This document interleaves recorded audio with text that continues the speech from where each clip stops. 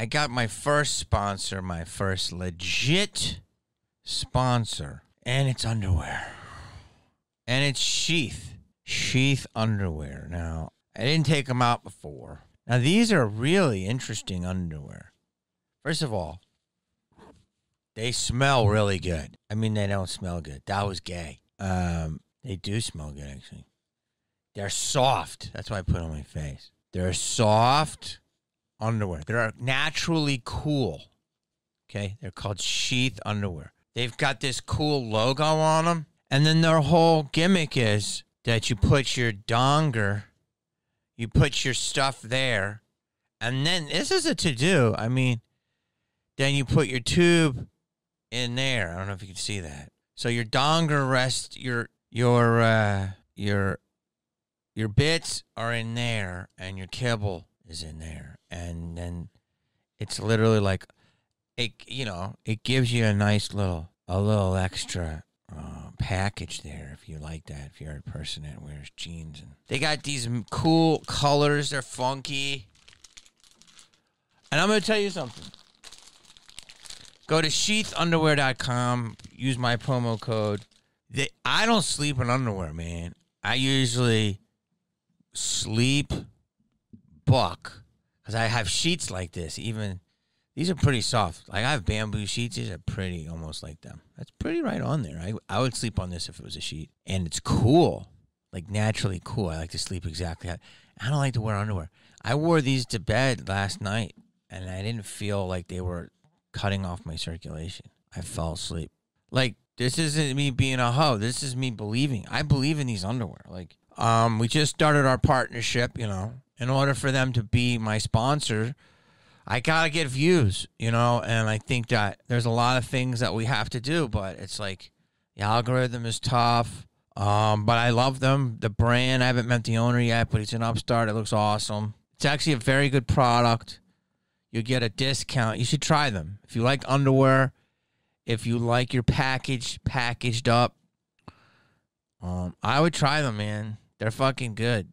They're really good. Like, I'm not going to do anything that I don't try. You know what I'm saying? So, try them. Do it. Sheathunderwear.com.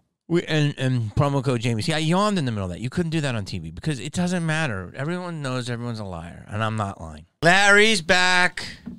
Back again. Larry's back. Can you hear me? I've had actresses on this pod, influencers, strippers, porn stars, and athletes. You are the most, I have to say, care about what you look like before the camera starts than anyone. No. Yes, you are. That's what you're going to say? I just opened the show with that. Yeah. Honesty is the day, dude. What do you care? People, you look great. This isn't going out to fucking 10,000 million people. Look at you. You're mirroring me. You have so much to say, but then when you get on camera, you're scared. So I'm going to teach you. The new world is all about openness and letting it all hang out.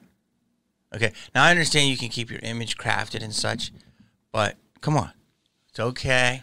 Relax. I want to have you on because you're such a smart guy. Okay? And people really loved your last appearance. Cool. Don't be a fucking scaredy cat. You want to control everything. No. Yes, you do. Well, listen, talk to me first. This is Larry Guterman. Everyone knows him. Director of Ants, Cats and Dogs, Headless, and most importantly, Son of the Mask. Welcome back, buddy. Thank you. What's going on with the new cut? Yeah. It's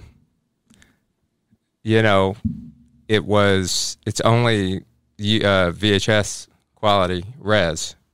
They've been looking at different ways to up-res it. Okay. And also found some other material that improves it even more. Can I tell people that you found a lot of amazing jewels? Well, you just did. I know. You found so many things within the that we did, I cry. It's so good. Yeah, there was a lot of stuff you guys played around with that worked. And? You know, and if wasn't used, and we were able to put some of it in, and it's great. And it's funny. I mean, most of the second act worked great in that cut that we talked about last time. And it was really just some of the setup that had good pacing, but just needed a little bit of extra charm and life to it and energy to it. And that's where I found material that you guys improvised that was hilarious. I know. Trailer's so good. Yeah, she's great. Really good. Do you remember when she came in audition? Yeah. Do you remember what she did? No, what did she do? She was mean to us. What does that mean? She came in, did the audition. She's like, okay. And we're like, good job. She's like, mm-hmm. And she was like so aloof. I have no recollection of that. And I was like, this girl is so good because she made us want more. Right. It was the perfect way to take a meeting. Like, she came in, killed it, and then was like, mm-hmm, and then left. She's hilarious. Hilarious. And, I mean, she reminded me of, what's her name from Flirting with Disaster? What's her name? Duchovny's wife. Yeah, I know what you're talking about, but my brain's done. Yeah. She's Madam Tia Leone. Tia Leone. She reminded me of Tia Leone, who was, to me, one of the funniest. She is hilarious. She is. She's hilarious. Yeah. See what I did? She was in that show with Ryan Reynolds, right? Yeah. Trailer. What was that show? Two guys, a girl, and a pizza place. Oh, okay. Yeah. Now listen, what did you say when you came here the other night? What did I say? You said, Jamie, I need to help you. You look at all my posters. What did you say? Yeah. Just that you were, I forgot all the stuff that you'd been in. And you had been building incredible momentum at the time. Mm-hmm. You know, really, it's kind of a rising star momentum out of the blue. Like, you came here with, no connections, right? Nothing. Just cold. And you built up a career, and you built up shows. You created your own show. Mm-hmm. Who creates their own show?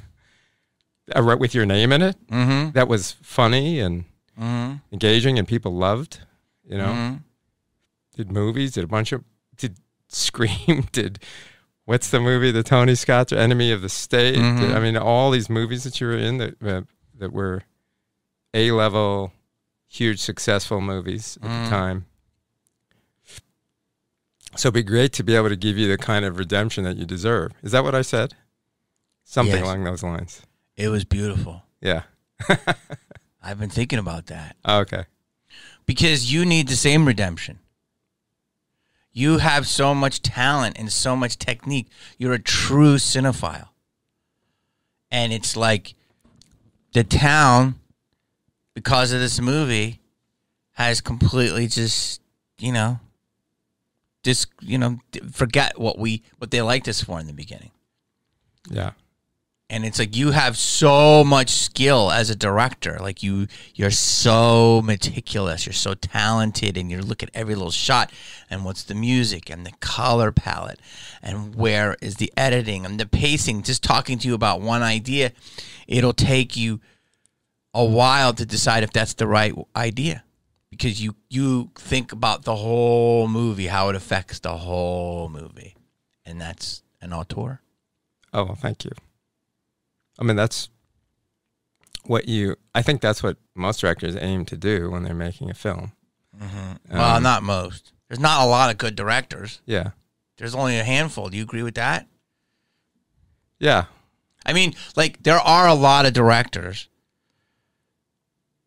There's just a lot of directors that love the idea of saying they're a director. Right. And they get caught up. I hate when directors can't communicate what they want.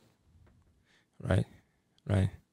Yeah, I mean, let's just say, I wouldn't say there aren't a lot of good directors. I'd say there aren't a lot of great or brilliant directors, but I do think it's a great art form. It's the best art form. I think it combines music, storytelling, visuals, photography, composition, everything. I mean, sound design. I mean, there is no other art form that could. I mean, I suppose gaming kind of does it, but gaming is a puzzle. It's not intended to generate the kind of emotional catharsis you can get with a film. Right? And you were talking to me the other night passionately about what? About Barry. Oh, Barry. Yeah, Barry's great. And you had nothing but beautiful, beautiful words to say about Bill Hader. Yeah, this guy. First of all, when I first recognized Bill Hader, it was, he'd already been on Saturday Night Live, but then he was in like Night at the Museum, where he played a character in the movie. Yeah. And Saturday Night Live is satire, so when you inhabit the role in a Saturday Night Live sketch, it's purposeful exaggeration in order to make a comedic point about what it is that we can laugh at about that kind of character, right? Whether it's the new guy doing Trump, who does such a great impression, and he exaggerates his run-on sentences and his stream of consciousness way of talking, or whoever it is, it's a deliberate exaggeration. When you're in a movie, you're inhabiting a character where the audience is meant to feel. So that's a whole other level of acting. And not everybody can do that who can do comedy. Bill Hader can. He can be a dramatic actor. He can be a comedic actor. So he was great. And I remember seeing, like, who's this guy in Night at the Museum? Oh, he's really good. Like, he's inhabiting that role, and he had a small role, and he was great. And then years later, SNL, obviously hilarious. And I guess a bunch of stuff was done with John Mulaney. And he does Stefan, he does all these characters, and he can get away with breaking on camera because he's so funny. Because when he laughs at what he's doing, you're also laughing. So you're in on the jokes. You get a whole other level of enjoyment of that. And then I know Alec Berg, who is the showrunner, I guess, I'm not sure, he's showrunner or the co-creator of Barry with Bill. I know him from college. He was on the Lampoon, and he and his partners, Jeff Schaefer and Dave Mandel, wrote for Seinfeld. They wrote for Curb Your Enthusiasm, and then he did Silicon Valley. Then he did Barry. Alec did Barry. And he did a draft of Curious George. He and those guys, the three of them, did a draft of Curious George for me when I was going to direct it for Imagine and Universal for Ron Howard and Brian Graze's company. And that was a live action combined with CGI movie. Anyway, that version didn't get made. But anyway, Alec I met with, I don't know, a few years ago about something, and then I didn't see anything. And then I saw Barry, and I saw he's doing it with Bill. And I'm like, oh, Alec's brilliant. He's funny. He's hilarious. It's going to be a great show. Really good first season. Then comes the second season, and there's an episode that Bill Hader directs. I think it's in the second season, called Ronnie and Lily. Have you seen it? I don't know if you've seen it. And I'm like, what? First of all, I didn't know he directed it. And I watched this episode, and I'm like, this is a standout piece of directing. It turned out later it was either nominated for an Emmy for Best Directing and a DGA Award for Best Directing, or it won. I'm not sure. And then I see it's directed by Bill Hader. I'm like, wait a second. Where does this guy, where is he coming from? He was just acting on Saturday Night Live. Now he's directing, and he's doing things in the directing that I just haven't seen that are new. And I'm thinking, wait a second, like, it's certainly not See Spot Run to see Dick and Jane directing. It's not like the standard vocabulary of directing. It's pulling from, a later episode he did called 710 North. It's like George Miller meets Jacques Tati. It's like an action scene where there's a freeway chase. There's no Jacques CGI. Tati, what a deep. Pardon? Yeah. Jacques Tati. Jacques Tati does these comedic French from Mon Oncle and Playtime. He did these movies where the camera it's like a tableau. It's standing back and it's watching, and your attention is directed by the sound, and there's almost no dialogue, and it's hilarious. It's sort of a combination of Jacques Tati and Peter Sellers, like Peter Sellers in The Party, or as Inspector Clouseau.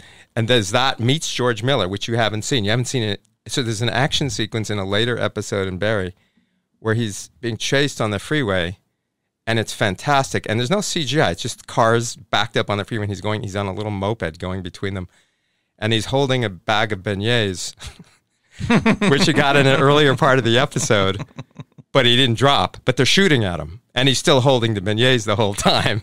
And you just hear like right channel, left channel, boom, boom, boom, boom, boom, boom, boom,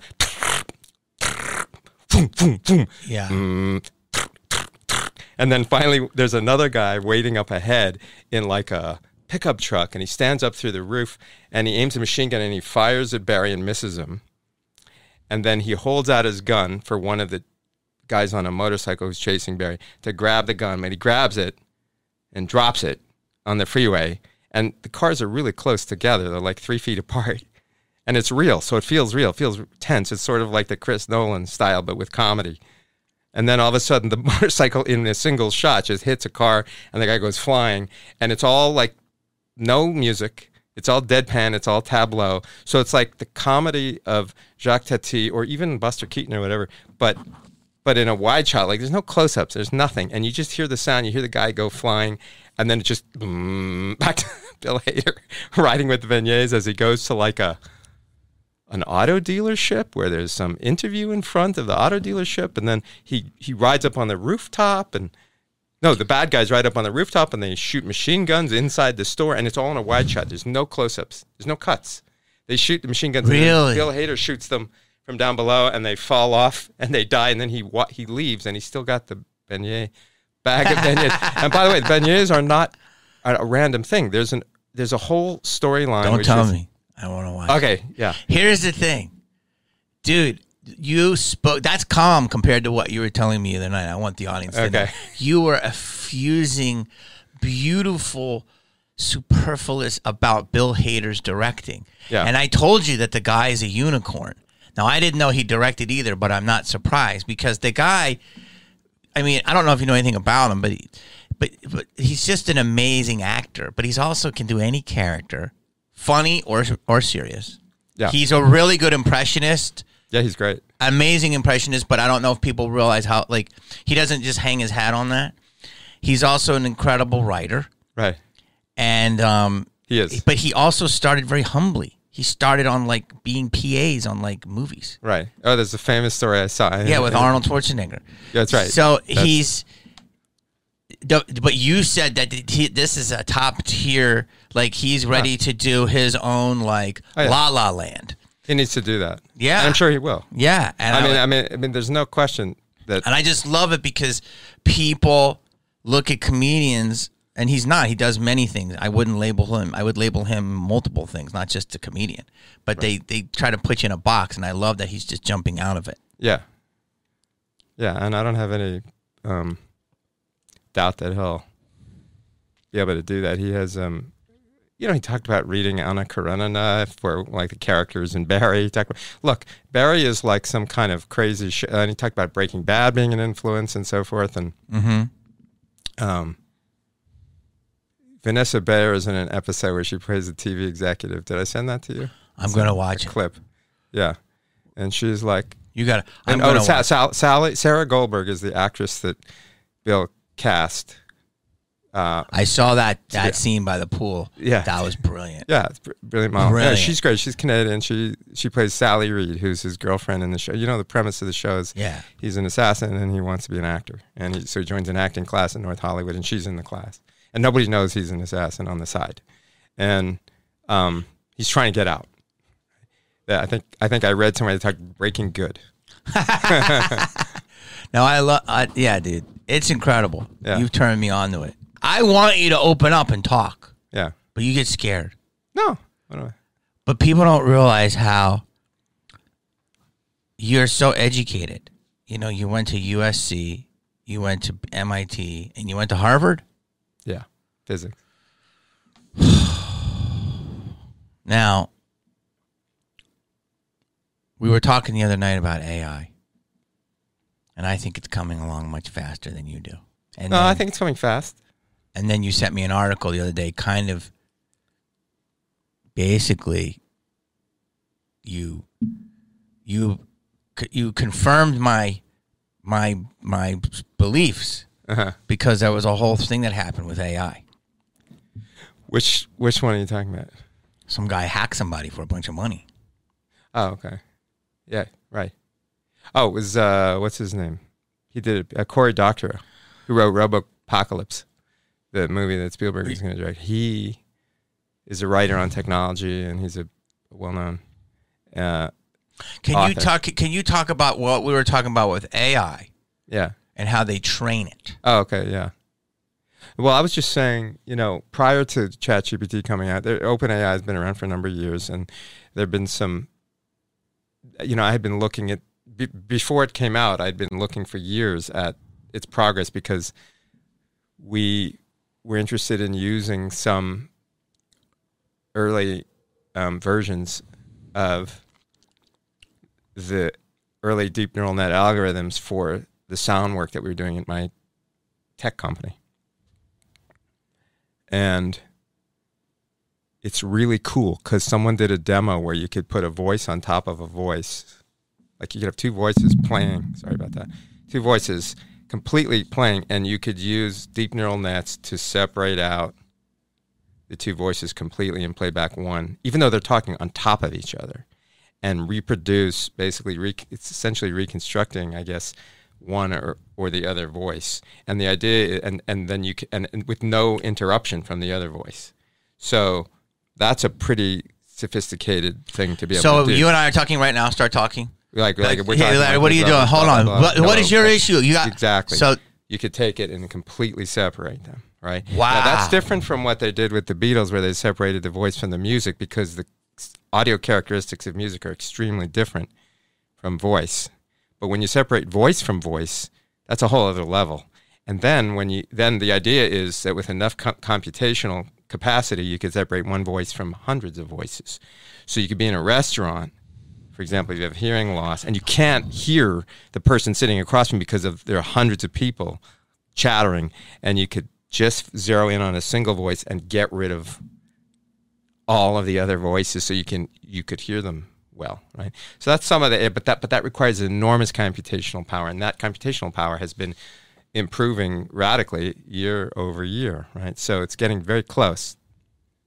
That solution, I don't know how close that is, but anyway, the point I was making was that as I was tracking this stuff, I was seeing, I did, for example, there's a great little YouTube channel called 2-Minute Papers.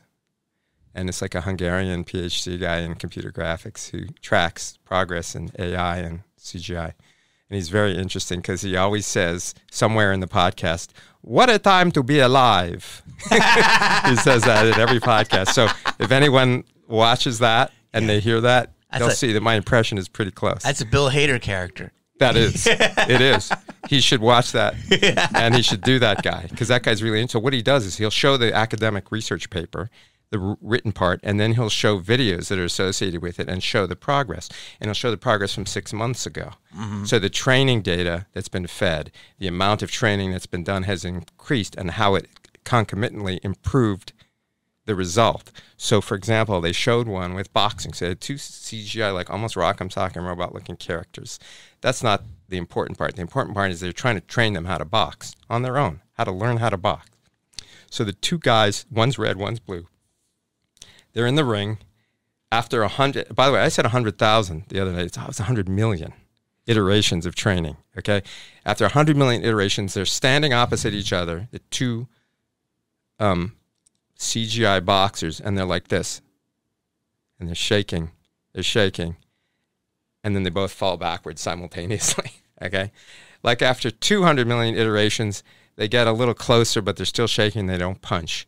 After 300 million iterations of training, they're kind of trying to jab each other, but nothing is quite landing.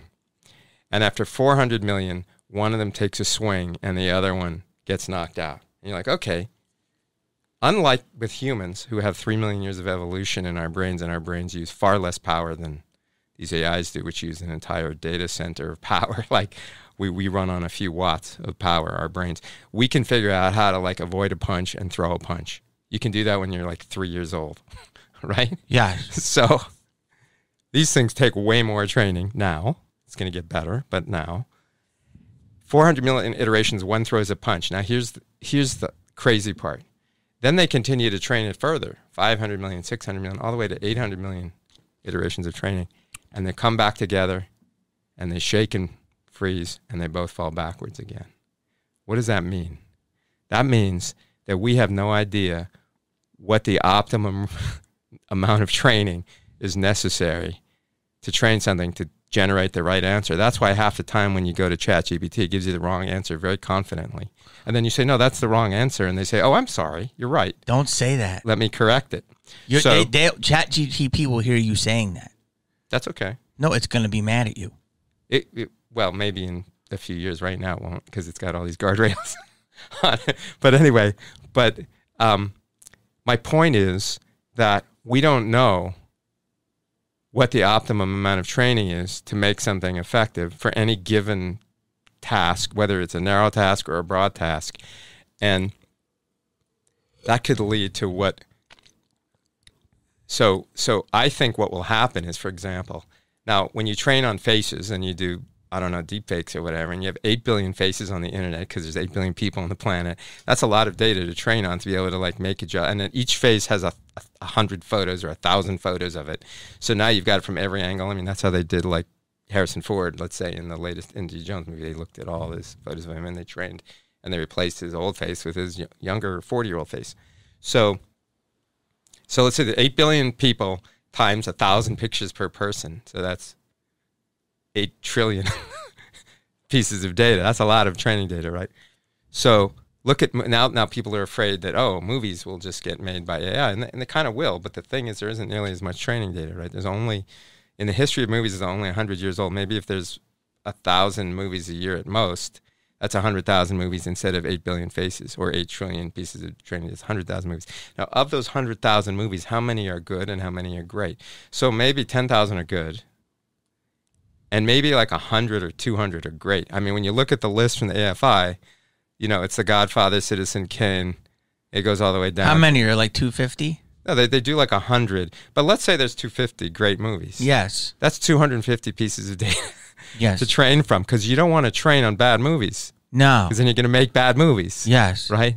So what happens is, what I think is going to happen is there's going to be training on films, and you'll be able to say, but if you're not a director, you won't be able to know where to put right? You won't be able to know how to stage, how to compose, what lenses to use, whatever. So it's going to kind of infer all that from the movies it's seen and try to do that, and you'll get these weird, results, and maybe they'll get a little better and a little better, but at a certain point there won't be enough to train on anymore, because there were 8 trillion pieces of data for faces, but there were only 200 good movies.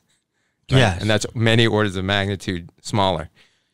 So what's it going to do? It's going to start to train on AI-generated movies, like a next generation. Training on itself. Training on itself, and then a third generation, so and a fourth generation. So it's like a training on a cassette tape of a copy of a copy of a copy of a copy of a copy. So eventually it's going to be garbage. And it might not be garbage to the AI, but it's going to be garbage to humans. Humans won't be able to understand what the fuck is being presented to them. Now, it may not matter at that point, because maybe the AI wants to go do whatever it wants to do for, that's all Jim Cameron and the Terminator, Skynet, whatever stuff.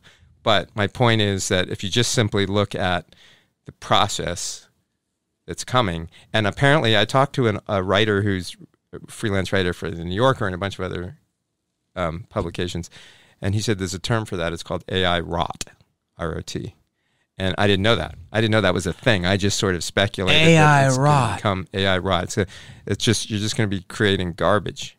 But you said the AI trained and it hit its peak at 400 million. Right. And then it got worse. So we overtrained it. That's right. We don't know where to pull back. No, not only do we not know where to pull back, but we don't even know what the AI is doing the whole time it's doing it. You see, it's a black box to us. Now, so now I just read yesterday or this morning that Sam Altman wants $3 trillion. $3 trillion. $3 trillion for his next project. Right. What is it?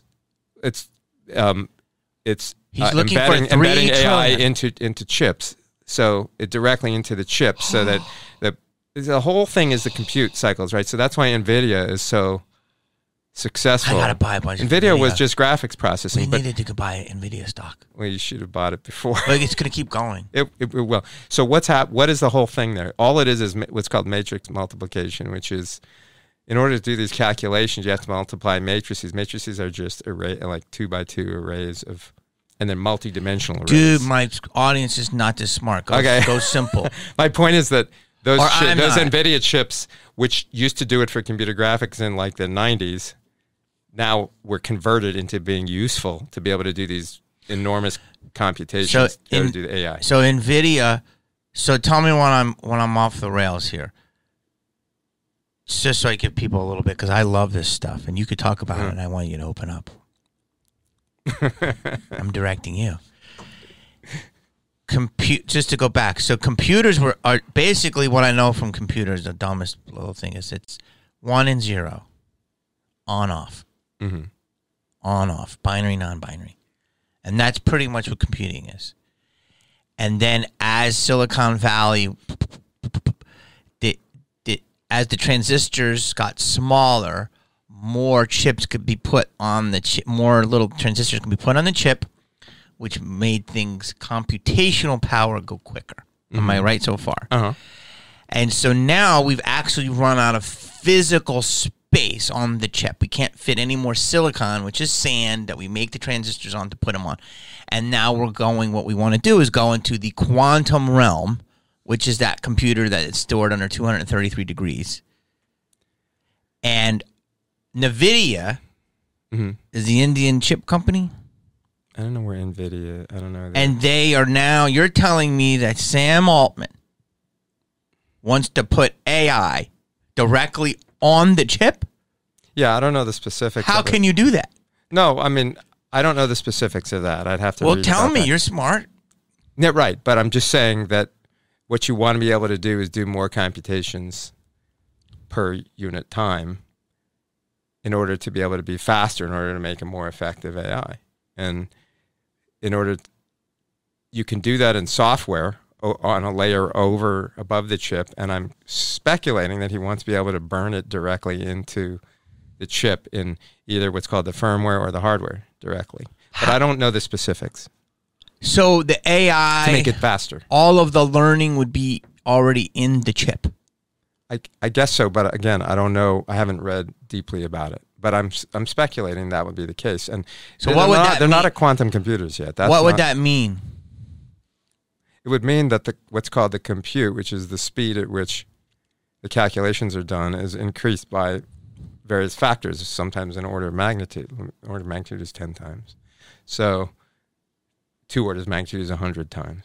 So wait, the simplest way to do that is you're saying exponentially? So to me, it's linear is 2 plus 2 is 4. Right. And exponential is squared or cubed or whatever. Yeah. So it's like very quickly you get to... Sorry, not squared. 2 to the x is called that. So 10 to the 1, 10 squared, 10 cubed, that's exponential. Right? So if 10 cubed is 1,000, 10 to the 4th is 10,000. So it goes up like that. And that's what these will do. I don't know. I don't know the specifics of it, but presumably it'll just make it much faster. You'll be able to do it on a much less equipment. I mean, that's been the story of computers since day one. I mean, do you think he'll raise the money? I don't know, but it seems like all the money is going into AI right now. Like that's at least in the next few years, all the VC money. You said they're going to make a few trillionaires. That's what they say. And then the rest are gonna fuck. Well, what'll happen is it'll be like what happened in the last round, which was Zuckerberg, Musk, like 5, Peter Thiel, like 10 guys and women will win, and everybody will be subordinate to Apple, Google, Microsoft, Meta. So that'll happen again with AI, but. There used to be IBM and General Electric and all those companies, and they got IBM's market cap, which is still in the billions, is nowhere near what Apple and Microsoft is now, which is in the trillions. So maybe some new AI, maybe OpenAI will dwarf all these other companies. I don't know. But it's scary because there's so much power concentrated in the hands of very few people. And then it could get out of control. I mean, Geoffrey Hinton, who's the Toronto-based British computer scientist who was among others, was one of the pioneers of the most recent version of deep neural net AI calculations, the one that has exploded and that led to ChatGPT. He went on 60 Minutes. You saw this, right? Where he basically said, we basically unleashed a Frankenstein monster and we don't know what it's going to do. And I feel really bad. Like, he's a modest, humble scientist who is doing this research that I think in Toronto and in UC San Diego and elsewhere. And he did this research with these folks, and he became a researcher at Google, and he resigned like last year, I guess, because of what they saw was happening with ChatGPT, which was, they couldn't believe what they had created. So if the people who created it couldn't believe what they had created, that's something to worry about. That's why they all wrote that letter. But it's a little bit two-sided. You know, Sam Altman signed on the letter saying we need to control it, but he also wants He's not to going raise $3 trillion. So it's hard to know. Why was he fired? I don't know. I think. What's your speculation? From what I understand, the board there thought that he was doing things not staying true to transparently the ideal of trying to control it a bit. Like but everyone there loved him, and so he was reinstated. And I think the board members were fired, or some of them were fired. But I don't know the inside story much. I just heard that. Dude, you're holding back. What do you mean? It's insane. Oh, no one really understands. See, I think I think in 2 years, if you read anything about Ray Kurzweil, okay, who has done many different things. He's truly a Renaissance guy. Yeah. I think he's 78, and he takes like 120 pills a day to get to what he calls the bridge. Do you know what the bridge is? No. So Ray Kurzweil would probably be someone who's what people would say is a transhumanist, which basically we're already slowly already doing that. If you've got a piece of metal in your knee or a pacemaker in your chest or a little wire mesh in your ankle, you're already starting to become not just human. So Kurzweil is saying by 2045 was when the bridge to what is human and what is non-human will be completely melded. And he takes a lot of pills to keep his biological body healthy so he can meet that. And it's basically a way to live forever. Immortal. Yes. Right. Now, a lot of people saying it's bumped up to 2060. But what by 2060? That 2045 is where we'd hit this bridge where biology meets technology and you won't be able to tell the difference. Right. And 2060 is what? Is now looking like it could be that. Like it's 15 years ahead of schedule. And I've heard this multiple times. Sorry, I thought you said 2045 according to him. Yes, but now people are bumping it up and they're saying they're hiding it because so you mean 2030? It's 2030, excuse me. You said 2060. So yeah, my apologies. So when I'm 60. Right. When I'm 60, the world would be insane. But I think every year we're hitting, maybe not exponential, but we're definitely cubing some stuff. Like we're jumping very quickly. Right. And we cannot stop. Right. Human beings, do you agree, are a curious beast? Yeah, I think. And we cannot stop. Yeah, I mean, it doesn't. And it's out of the bottle. Sam Altman will not stop. Right. It's out of the bottle. And, sure. And it's scary. But there's nothing really we can do. You're smart, Larry. Yeah, I mean, there's a few people who can do stuff. Elon Musk. How are you going to stop it? The problem is other countries. Of course. You think China's going to stop? No. And I remember, this is an interesting story about China. When I would say about 2005, I was talking to somebody who was doing a lot of work around, China was a big market opportunity for folks in the entertainment business years ago. I don't know if you remember Mike Ovitz. Of course, legend. Was at Disney, and he'd been cultivating relationships in China to open markets there and so forth. And the Chinese just have this like long-term plan that's like 50 years, 100 years. You told me that the Chinese are playing the long con. Very, I don't know if it's a con, but it's a long game. It's to the ascendancy in all areas, and to some extent they're succeeding, and to some extent they're not. But I remember hearing about this in 2005 when they were trying to get into the computer animation game. The Pixar DreamWorks animation game, and try to make those movies there. I talked to someone and he said, oh yeah, right now there are 500,000 people in China learning computer animation at various computer graphics programs. At Parker, our purpose is simple. We want to make the world a better place by working more efficiently, by using more sustainable practices, by developing better technologies. We keep moving forward. With each new idea, innovation, and partnership, we're one step closer to fulfilling our purpose every single day. To find out more, visit parker.com/purpose. Parker, engineering your success. At colleges and universities around China.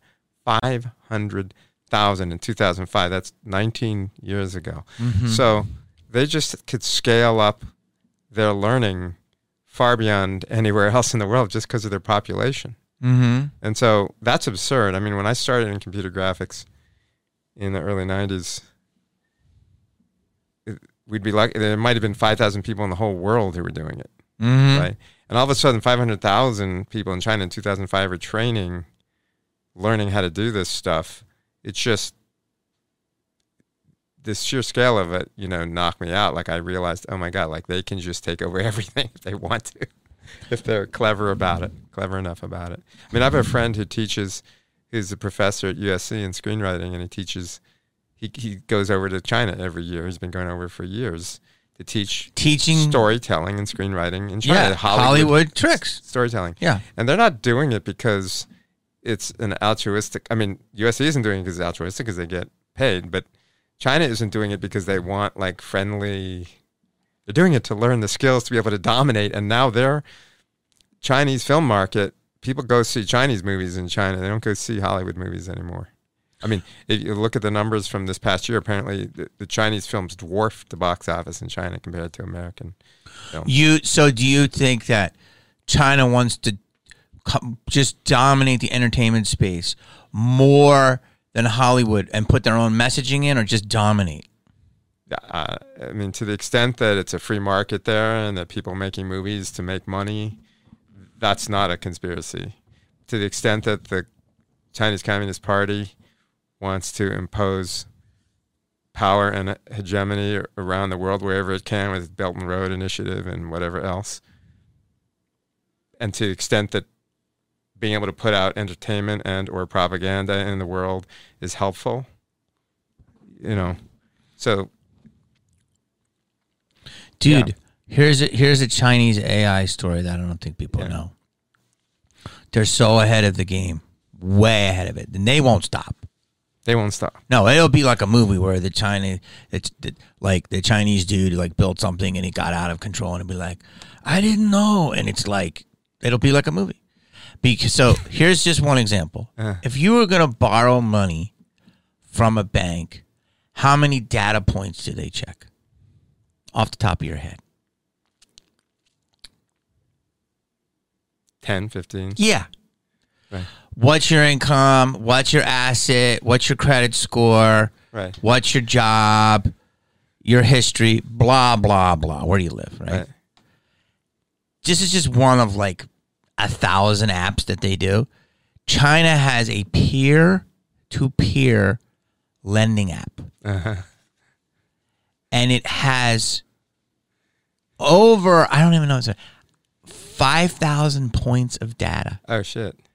So not just like those basic ones, to the point of Like where I could lend you money. And you can lend me money, and they will, with using AI, decide whether it's a good investment or not. You get a score at the end. Oh, shit. And it, even they judge you on how you stroke your keys. Like that's like, are you aggressive enough? Are you milky? Are you meek? Like all of this stuff. How is your health? Like they do. Where what is your friend circle? Where did you read about this? It's YouTube videos. There's a whole thing about AI. You go just type in AI China, and literally like they look at all your social media. Yeah. They do things I can't even think about. They go through you like a fucking virus. That's insane. And it comes up in probably, a minute.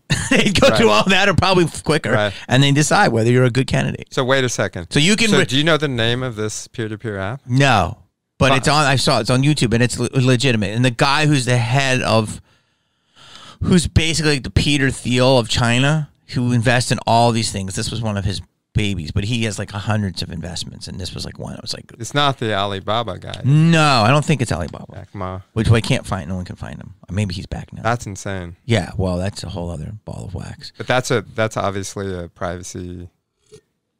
That's like a whole other level of invasion of privacy and security. It's like, well, I mean, if you look in my building right now, it's a lot of rich Chinese people because they're coming. LA is becoming very. Mr. Chow's shout out in Beverly Hills stays open really late now. In Beverly Hills, when it closed earlier. Why? Rich Chinese people. They want to eat late. I like to eat late. So you could see that people are coming from China, putting their money into LA. Yeah. Because you got to keep your money. Right. So what you're saying is not wrong. Right. And it's happening. I mean, my building, I'm like, back in the day, this building would be full of, struggling actors. Right. They can't afford it. Right. Struggling comedians, Now it's like rich people from other countries. Right. Coming in and buying up a lot of stuff. But it seems like... Which I'm fine with. People who are wealthy in China who are either buy a property or rent or whatever in the U.S. and Canada. I know they do that a lot in Vancouver. And I think Vancouver was Hong Kong because before that happened in the 90s. Before. Hongcouver. Pardon? They call it Hongcouver. Okay. Do they? Yeah. Yeah. And I think that was to get away from, dictatorship, the mainland China takeover of Hong Kong. But, yes. But maybe now it's also to like diversify your money so that if something happens in China, you have it in Western bank accounts. But that's interesting about the peer-to-peer loan. That's just one of them. That seems like a crazy, like that's a totally tech idea. Like as soon as you said it to me, I was like, wait a second, that's a completely tech idea. It's like a Silicon Valley idea, but I haven't heard of it here. No, because we don't have the capability. They probably do. Sam Altman probably has it. Like, but it's just not out yet. But like, yeah, you got to watch a show called Devs. I don't watch a lot of stuff. Devs, you would love it. Okay. Nick Offerman. Oh, great. He's like software developers. Yes, people know him. Well, he's like a tech titan. I don't want to tell you too much, but it's just a show that just washes over you, and I was totally into it. And like, I like those. That's why I want to watch. I mean, is it like Silicon Valley? No. Okay. It is Silicon Valley, but it's a dark version. Okay.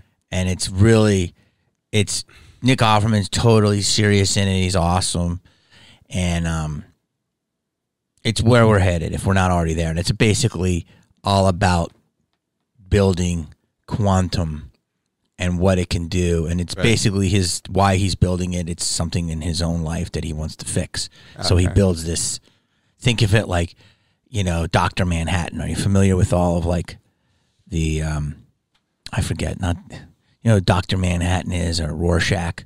No. I forget all that. But the original comics before all this stuff was, Zack Snyder directed the comic book movie. What the fuck is it called? I'm so stupid. Oh, the Watchmen. The Watchmen, right? So these are characters within the Watchmen, which was the first time, I'm not a comic head, but where I actually read something in the comic book and I couldn't put it down because they were real people with extraordinary powers. So there's a character named Dr. Manhattan, and he kind of makes Spider-Man, you believe it. Right. And he's basically can build he can go here to the moon, and he sits there and he contemplates, and he's like, these people. He's like so smart, and there's different characters. Yeah. Anyway, there's like hints of AI in that stuff and about building this like God, and that's what this quantum stuff is. It literally to me is a God. Yeah. Well, it's just meant. What it's meant to do is increase the capacity in the computer. Again, orders of magnitude more than classical computers, just because it's more than ones and zeros. There's multiple states of possibility. But I just read an article saying that at least currently first of all, I think writing code for it is harder, although now AI can write the code. So, but also saying that classical computers have other ways to be able to keep up. But, that will change in time probably. And I don't know there's a lot of hype around quantum computing, and then there's a lot of what's the reality and how, they've been talking about nuclear fusion for 60 years and they haven't quite.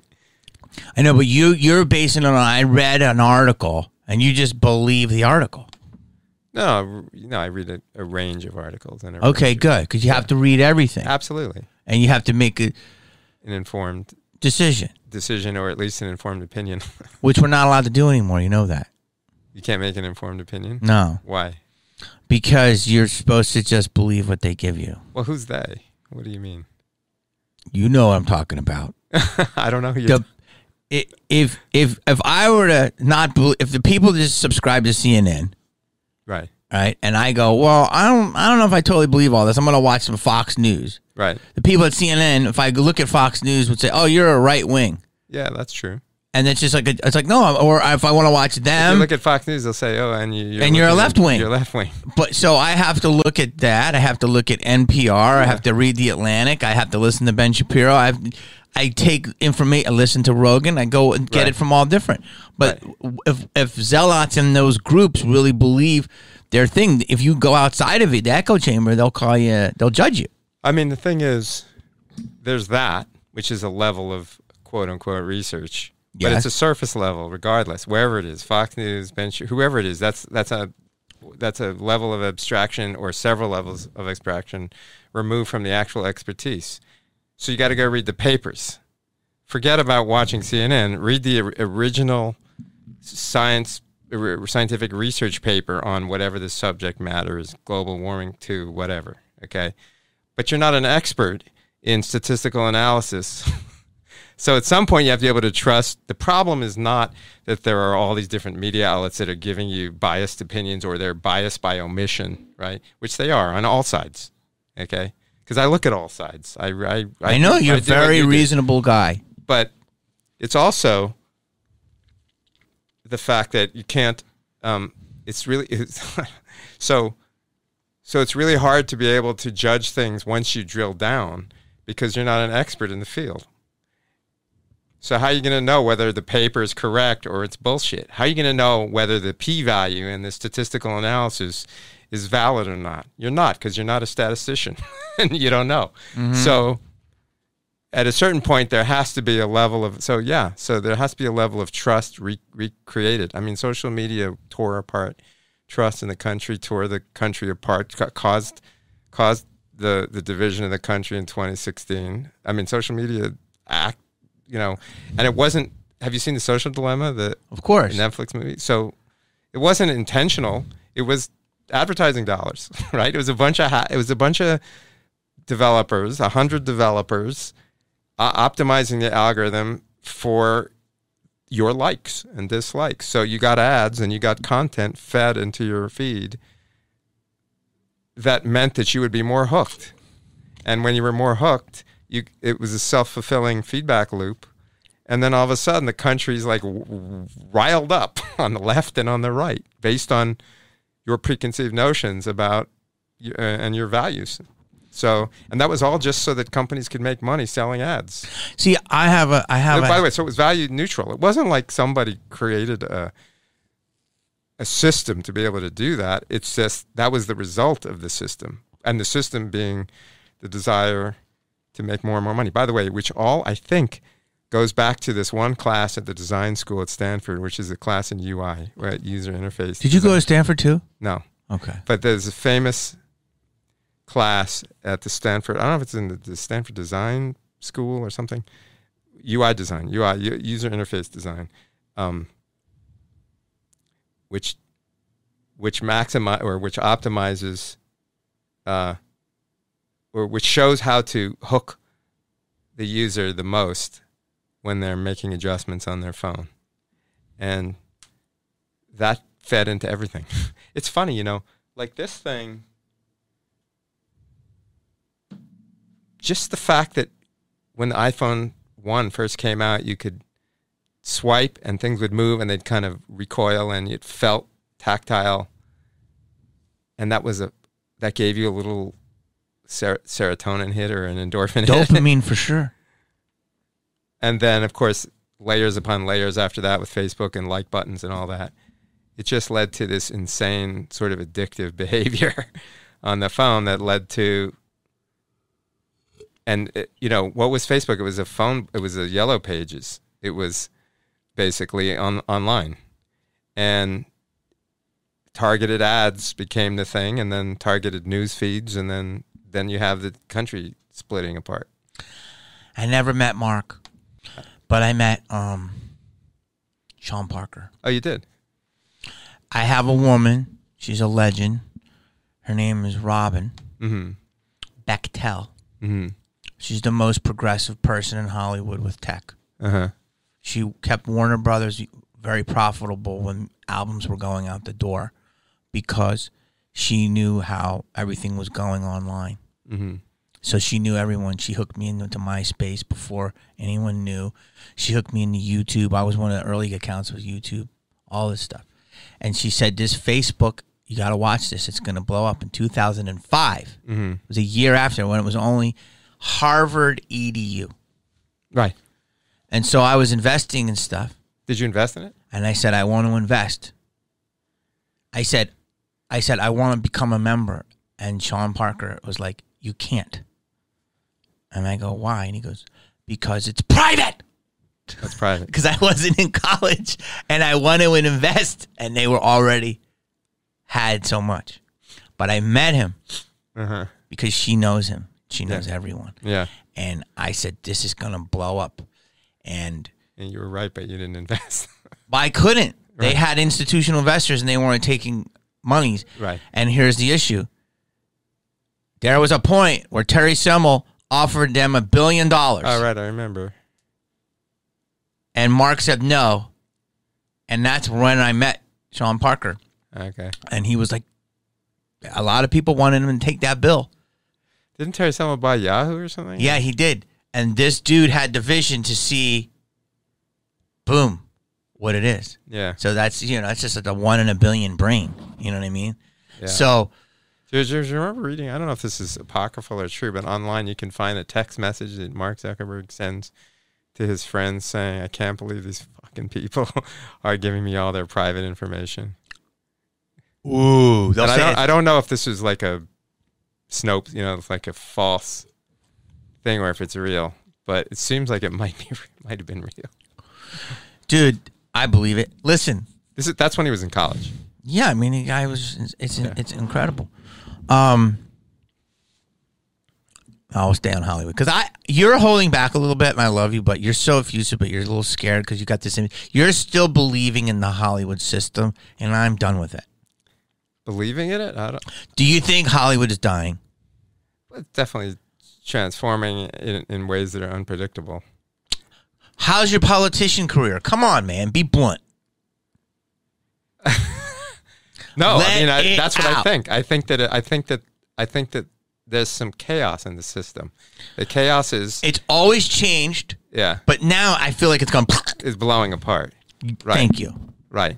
To a certain extent, yeah. I mean, I think streaming was a huge Not even that, the short term Snapchat. desire for profits in streaming meant that all of a sudden all these streamers rose up, and now all of a sudden there's going to be consolidation because they can't all be profitable, and not everybody's going to pay for every.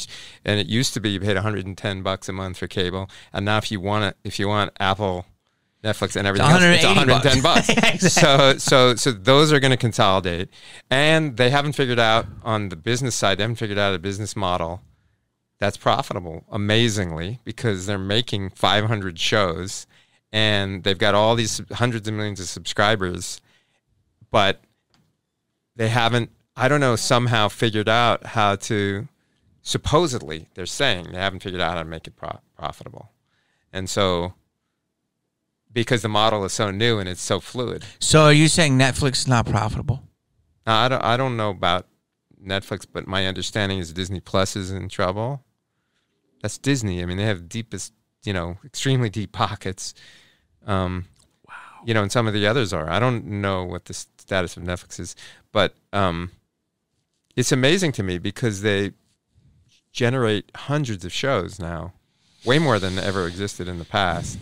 Yeah, you know what shows would come out? They don't have enough subscribers, and now they need to put ads back in, and now it's like a crazy. Now they have ads, but you have to pay for it, but pay less with ads, so you have to stop every. I watched Fargo, and it's like commercials again. It's like it might as well be like network TV from the 80s or something. Which is a proven model. Dude, which was a proven model. Do you know what would come on in the late 70s when I was a kid, and I'd sit in front of the box? Uh-huh. You'd have All in the Family. Right. The Jeffersons, and Good Times. And Good Times. Norman Lear. And all three of them were cultural hits. That's right. Now you can release a billion things, and you get, and then you get one Barry. You know what I mean? Right. And you get a euphoria. You know what I'm saying? Yeah. I mean, there was the golden age. I mean, the Sopranos. But everything would hit because they would focus on just making one thing good.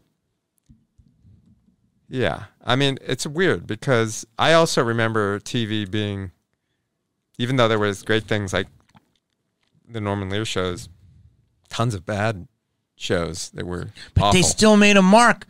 They made a mark, but the things that made... I don't know if Alf was bad. I never really watched it, but it made a mark. Right, but the Silver Spoons made a mark. But the tip of the spear, at least until very recently, was theatrical film. That was like, and everything trickled down. Yes. From the movie that was a hit that had made a cultural mark. I mean, Tarantino talks about that, right? He's like, what movie have you seen that was released directly for Netflix has made any impression whatsoever in the culture? Like Red Notice, who ever heard of, and it's got all these movie stars in it. He is correct. I would say what I think about is Squid Games. It's not a movie. Oh, yeah, that's a good point. Right. It's Squid Games, right. Which they found in Korea for nothing.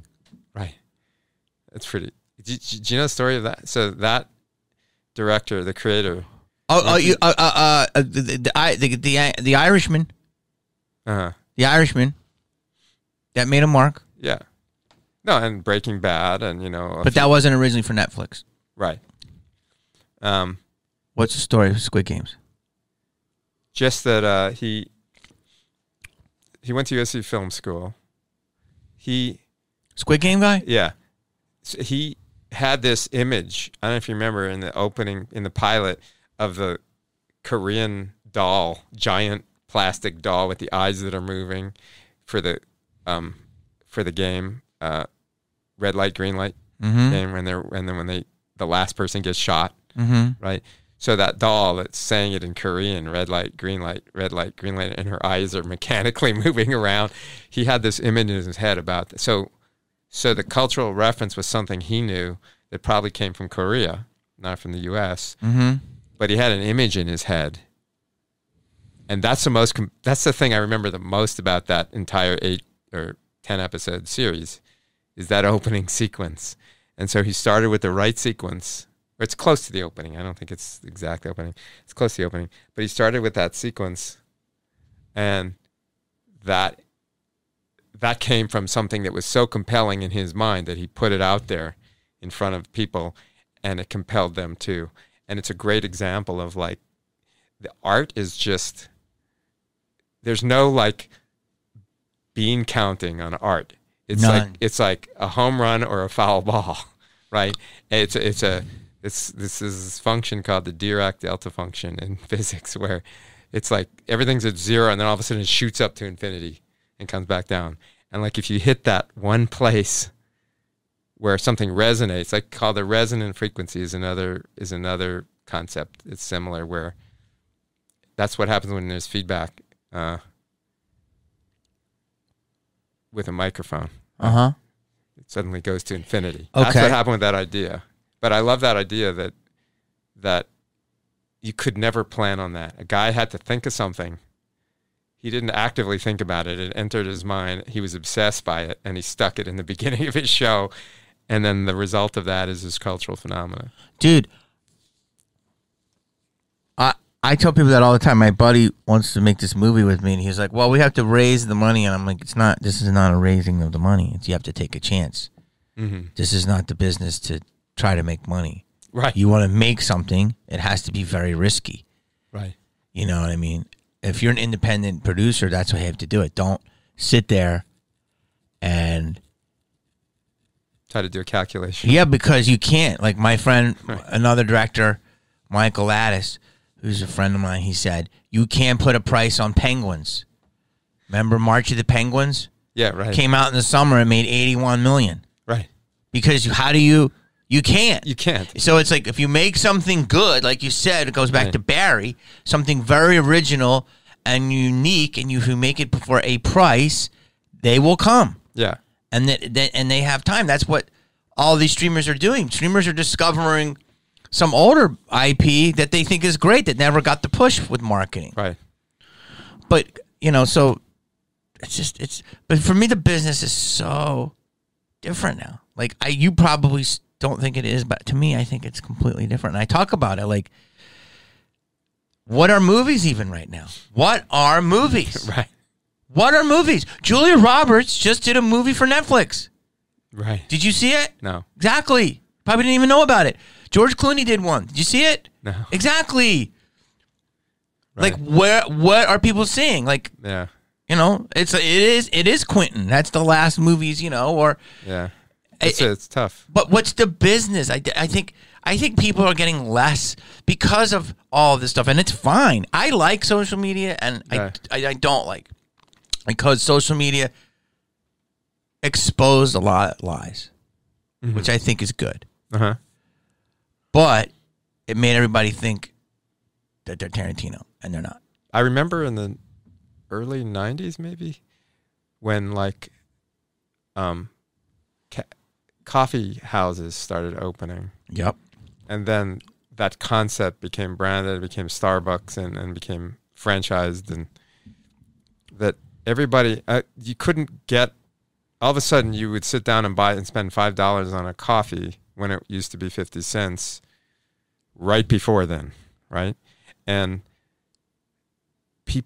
I remember thinking, people like doing this because they like the feeling of kind of being celebrities, being able to go out and sit down and have a foo-foo coffee at like they're in Paris or something at a cafe or whatever, and spending that kind of money.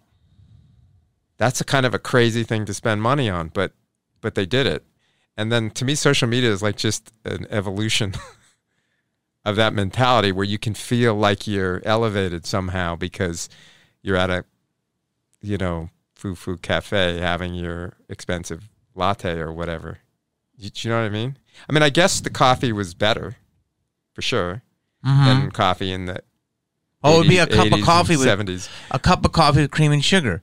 You get a guy and you have a calculator, Texas Instrument, and he'd be at the office and he'd pick up his phone and go, "Hey, Joyce," and then let me get a cup of coffee. Was like for detectives. Right, exactly. But the coffee house was like the experience of going out and doing it and feeling a little bit above the mundane, I think. And I think that social media is like a whole other level of trying to get that feeling and trying to get likes and trying to get people to pay attention to you. And like you said, the narcissism of it and whatever. And some people have actually succeeded at doing it just through social media and just through YouTube and TikTok and whatever, which is kind of insane. But I mean, it's not insane.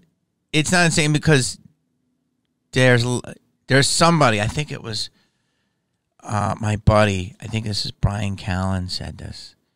He said, the propping up of mediocrity is a huge thing happening in our society. Oh, that's interesting. But I hate to say this. How can I say this in a way that people aren't going to kill me here? There's very few. I think greatness is rare. Right. Well, by definition. Right. What does that mean? The definition of it says that? Well, greatness is rare by definition because if everything was great, then nothing would be great. Well, exactly. But what are we in now? We're in the everybody gets the, a trophy or whatever. Yeah. Yeah. So to me, there's only one Angelina Jolie. Right. She's a pantheon star that you put with the mural with Humphrey Bogart and Buster Keaton. You know what I mean? Right. There's one of them in terms of millions, tens of millions of people that have acted and 100 million that tried and didn't do it. Right. Right? So you got one Angelina Jolie. Right. Well, if there was 10 million Angelina Jolies, she wouldn't be Angelina Jolie. Right. So all the other people that now have the power, they prop each other up because they're not Angelina Jolie. So that their value goes up. Her value doesn't go down, but the interest to her might go less because they're into each other going, well, we're not her, but we're doing our own thing, girl. Right. Does that make sense? Yeah. That's what's happening. Yeah. But so but then, and they're caught up in doing their own thing, so they're not going to look over here to Hollywood because they're doing their own stuff. yeah, to some extent. Yeah. See, you still, I'm telling you, you still are holding on. No. I see it. Sorry. I see how people are so into their own thing now. They're actually getting mad at Hollywood. Oh, I'm sure. They think they're bragging. They think they're pushing these agendas down. Right. If you watch award shows, now the Grammys were up like 50%. Oh, okay. But the Emmys were down like 50%. Down. So it's, I don't know. I just think that it's a fast. Well, I think for however many years now, there's been an attitude of like, hey, just entertain me. You don't have to give me your politics. Yes. Right. And yes. That's half the country saying, hey, shut the F up. Like, yes. And just make me laugh or make me enjoy the movie. I don't need to, you're not an expert. I don't need to hear your opinion on yes, whatever. So that there's some resentment from that, or there's a lot. And then that coincided with this models of technology distribution just being transformed and the ability for people to become known just by YouTube or by TikTok or whatever. And like you said, the authenticity of it, like the idea that it's not like made up, local news where they have like tons of makeup and tons of hair spray on and whatever. It's just like a guy sitting with an opinion that talks for 2 hours. I don't know where people, by the way, get 2 hours to listen to anything, let alone this. Background noise. Background noise? Yeah, they're doing something, cleaning up, and they put a pod on. It's a big thing. Is that the thing? Mm-hmm. And actually, pod producers. What do you mean they're cleaning up? I mean, don't they? Look at the shelf I did. So I said shelf on the other day. I was listening to a pod as I was organizing the shelf. Okay. And there's something that really strikes me. I rewind it. So, like instead of reading or something? Yes. Big time. Reading is. It's interesting. There was radio for 100 or 75 years. It's not like. But radio, you can't control what you listen to. This is all about control. Just like Spotify. You pick what you want. Right. That's the whole thing is what do I want? Right. When do I want it? Right. Can I have it now? Right. From Netflix to Postmates to whatever. Right. But, yeah. Yeah, it's a different world. Larry, come on. I mean, I don't know. Did you want me to like acknowledge that Hollywood is that the movie business is going to go in kaput or something? I just don't know what movie houses are going to become. Right. I don't know what stardom is anymore. Right. To me, it's. Well, it's not like Oppenheimer. Yes, Oppenheimer succeeded because of the stars. Right. Well, the stars. Even Barbie didn't succeed because of the stars, partly, but Ryan Gosling and Margot Robbie are real stars. They're stars. So it was Classic. it was the combination of that plus the idea. Plus, The idea, the plus amazing story, amazing Greta directing. Gerwig's tone. And Yeah, it was everything. incredible. Funny. Oppenheimer, and it was on and Oppenheimer. But like I'm saying, Like a meal and dessert. yes, 100%. But just as powerful to me. I mean, I know Oppenheimer's very serious, Right. and it was amazing. Right, but Barbie was very Dude, effective. Barbie was amazing. By the way, I love. I can't tell people enough My to watch favorite it. scene in Barbie is when Ryan Gosling comes to the quote unquote real world, Yeah. and he sees. And there's that montage of like how men are on the money and men are on everything, and he's like, "Oh my God, I have something to look up to and to look forward to." So You know what's funny? I want to finish this because I don't want to lose this thought. Is that people got really mad about like saying it was a feminist movie. Maybe I missed the mark because I'm like, I get annoyed at woke and all that shit. yeah, But I didn't think it was feminist at all. I thought it was right on the money. When here's the crux of Barbie. Are you ready? Do you mind if I sing my song into your face for the next 2 hours? Do you remember that? oh, I don't remember. He's that. playing guitar. He's wearing, and I was It's like, Ryan Gosling? I was crying. Yeah. Crying at that part. Do you mind if I sing my song, my mediocre song, into your face for the next 2 hours? Meaning that dudes will do that all the time to get chicks. They'll put on some stupid toque. That's what Canadians, for a hat. And they'll sing one of their dumb songs by a fire and think it's going to like be the panty dropper. Right. And girls are supposed to be like, oh my God, you're the Sebastian Bach, or you know what I'm saying? And it's like, and that spoke to me in so many volumes of like how douchey dudes are. Yeah.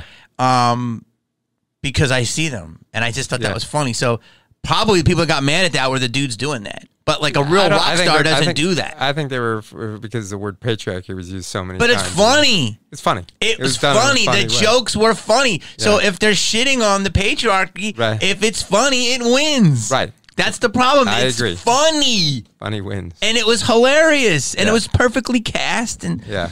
like, By the way, I wanted to ask you a question. go for it. I'm thinking of doing a film directing online class. You're doing a pitch right now. I'm just asking, what do you think? I mean, so it would be like a course on how to introduce the main character, how to compose, how to stage, how to edit, how to light for mood, how to direct actors, everything. It'd be just a series, but it'd be live. So I'd be able. It's not like a recorded thing. It'd be live on Zoom. Mm-hmm. And then people could ask questions, and I would be able to. What do you think of that? Okay. Well, like we talked about this. There's masterclass. Masterclass, but that's like a recorded thing. Okay. Well, first of all, I mean, if anyone could do it, you could do it. Uh-huh. Because you're not going to leave any stone unturned. You have a ton of schooling on it. You have a ton of expertise by doing it, from little movies to big Hollywood movies. Right.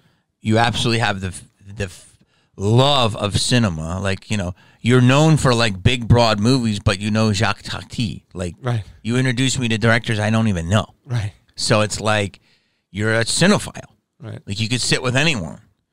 And so you are one of them. You know what I'm saying? There's no difference between you and the great directors in town except a hit. Right. You just need a hit, right? So do I think it's good? Yes. Do I think people will learn a ton? Yes. But you have to have structure, and you have to say it's an hour or an hour 15 or whatever.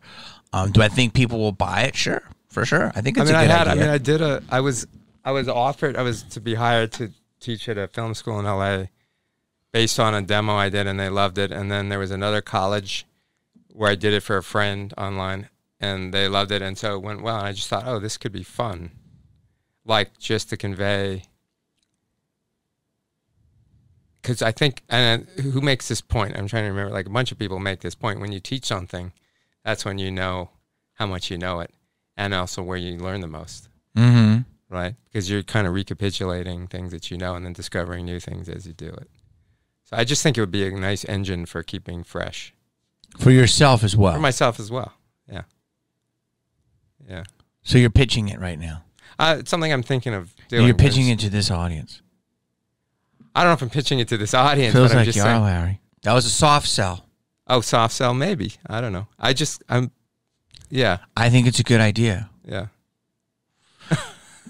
You know, with the entertainment business, I'm having a midlife crisis. Why? Because I think I've done so many different things. And now I'm just at the point where I just want to be me. And I think just screaming out into the ether is where I'm at. And that's okay. I think me as a character, me as myself might be more interesting than any character I ever played. I might be lying. I might not be. Right. Well, I think people initially gravitated towards you because of the characters you played. Mm-hmm. You know, whether it was Randy on Scream or whoever. Mm-hmm. But you bring something of yourself to the character you play, and that's partly what resonates with them. So now when you expose yourself directly, for some of those people, that's interesting. Yes, for some. That resonates even more. Mm-hmm. And also it shows that this image that someone might have in their mind of you as a character in a movie, now they get to kind of listen to you as a person, just like them. Some people really love it, and some people don't. They don't want it to see. They don't Right. want to see behind the character. Right. Well, that was the premise of all the movie stars of yesteryear, right? Just completely separate your public persona from your private persona. And your public persona becomes a piece of PR, right? And it changed. I mean, all those old-time movie stars, they didn't, go on radio programs and just talk about their problems and talk about the state. They didn't talk about the state of the movie business or the radio business or the incoming TV business, which was going to decimate the movie business. Nobody said anything. No. Right? They just had an image. They had manufactured relationships. Rock Hudson. Right. Wow. Yeah. I think somebody told me Al Pacino said that. Al Pacino said that? That it's so different now. Yeah. Larry, I wish we had more time. That was great. I wish that you would open up more and get crazy like you do when you're not the camera's off. I think your online class is a great idea. Tell people where the cut's going to come out. The cut's coming out soon. Shit, I don't know yet. We're working hard on it. But yeah, believe in it. Yeah, I don't know yet, but soon. Okay. And then I created a little email for the class. Say the email. Can I say the email? Yes, of course you can. howtodirectmovies@gmail.com. Ooh. So you want people to email you. howtodirectmovies@gmail.com. Email Larry. Damn, see that? It's Gmail, my brain. And we're going to see what the interest is. Yeah. All right. I love you, And buddy. if there is some, I'll do it. Okay. Thanks, buddy.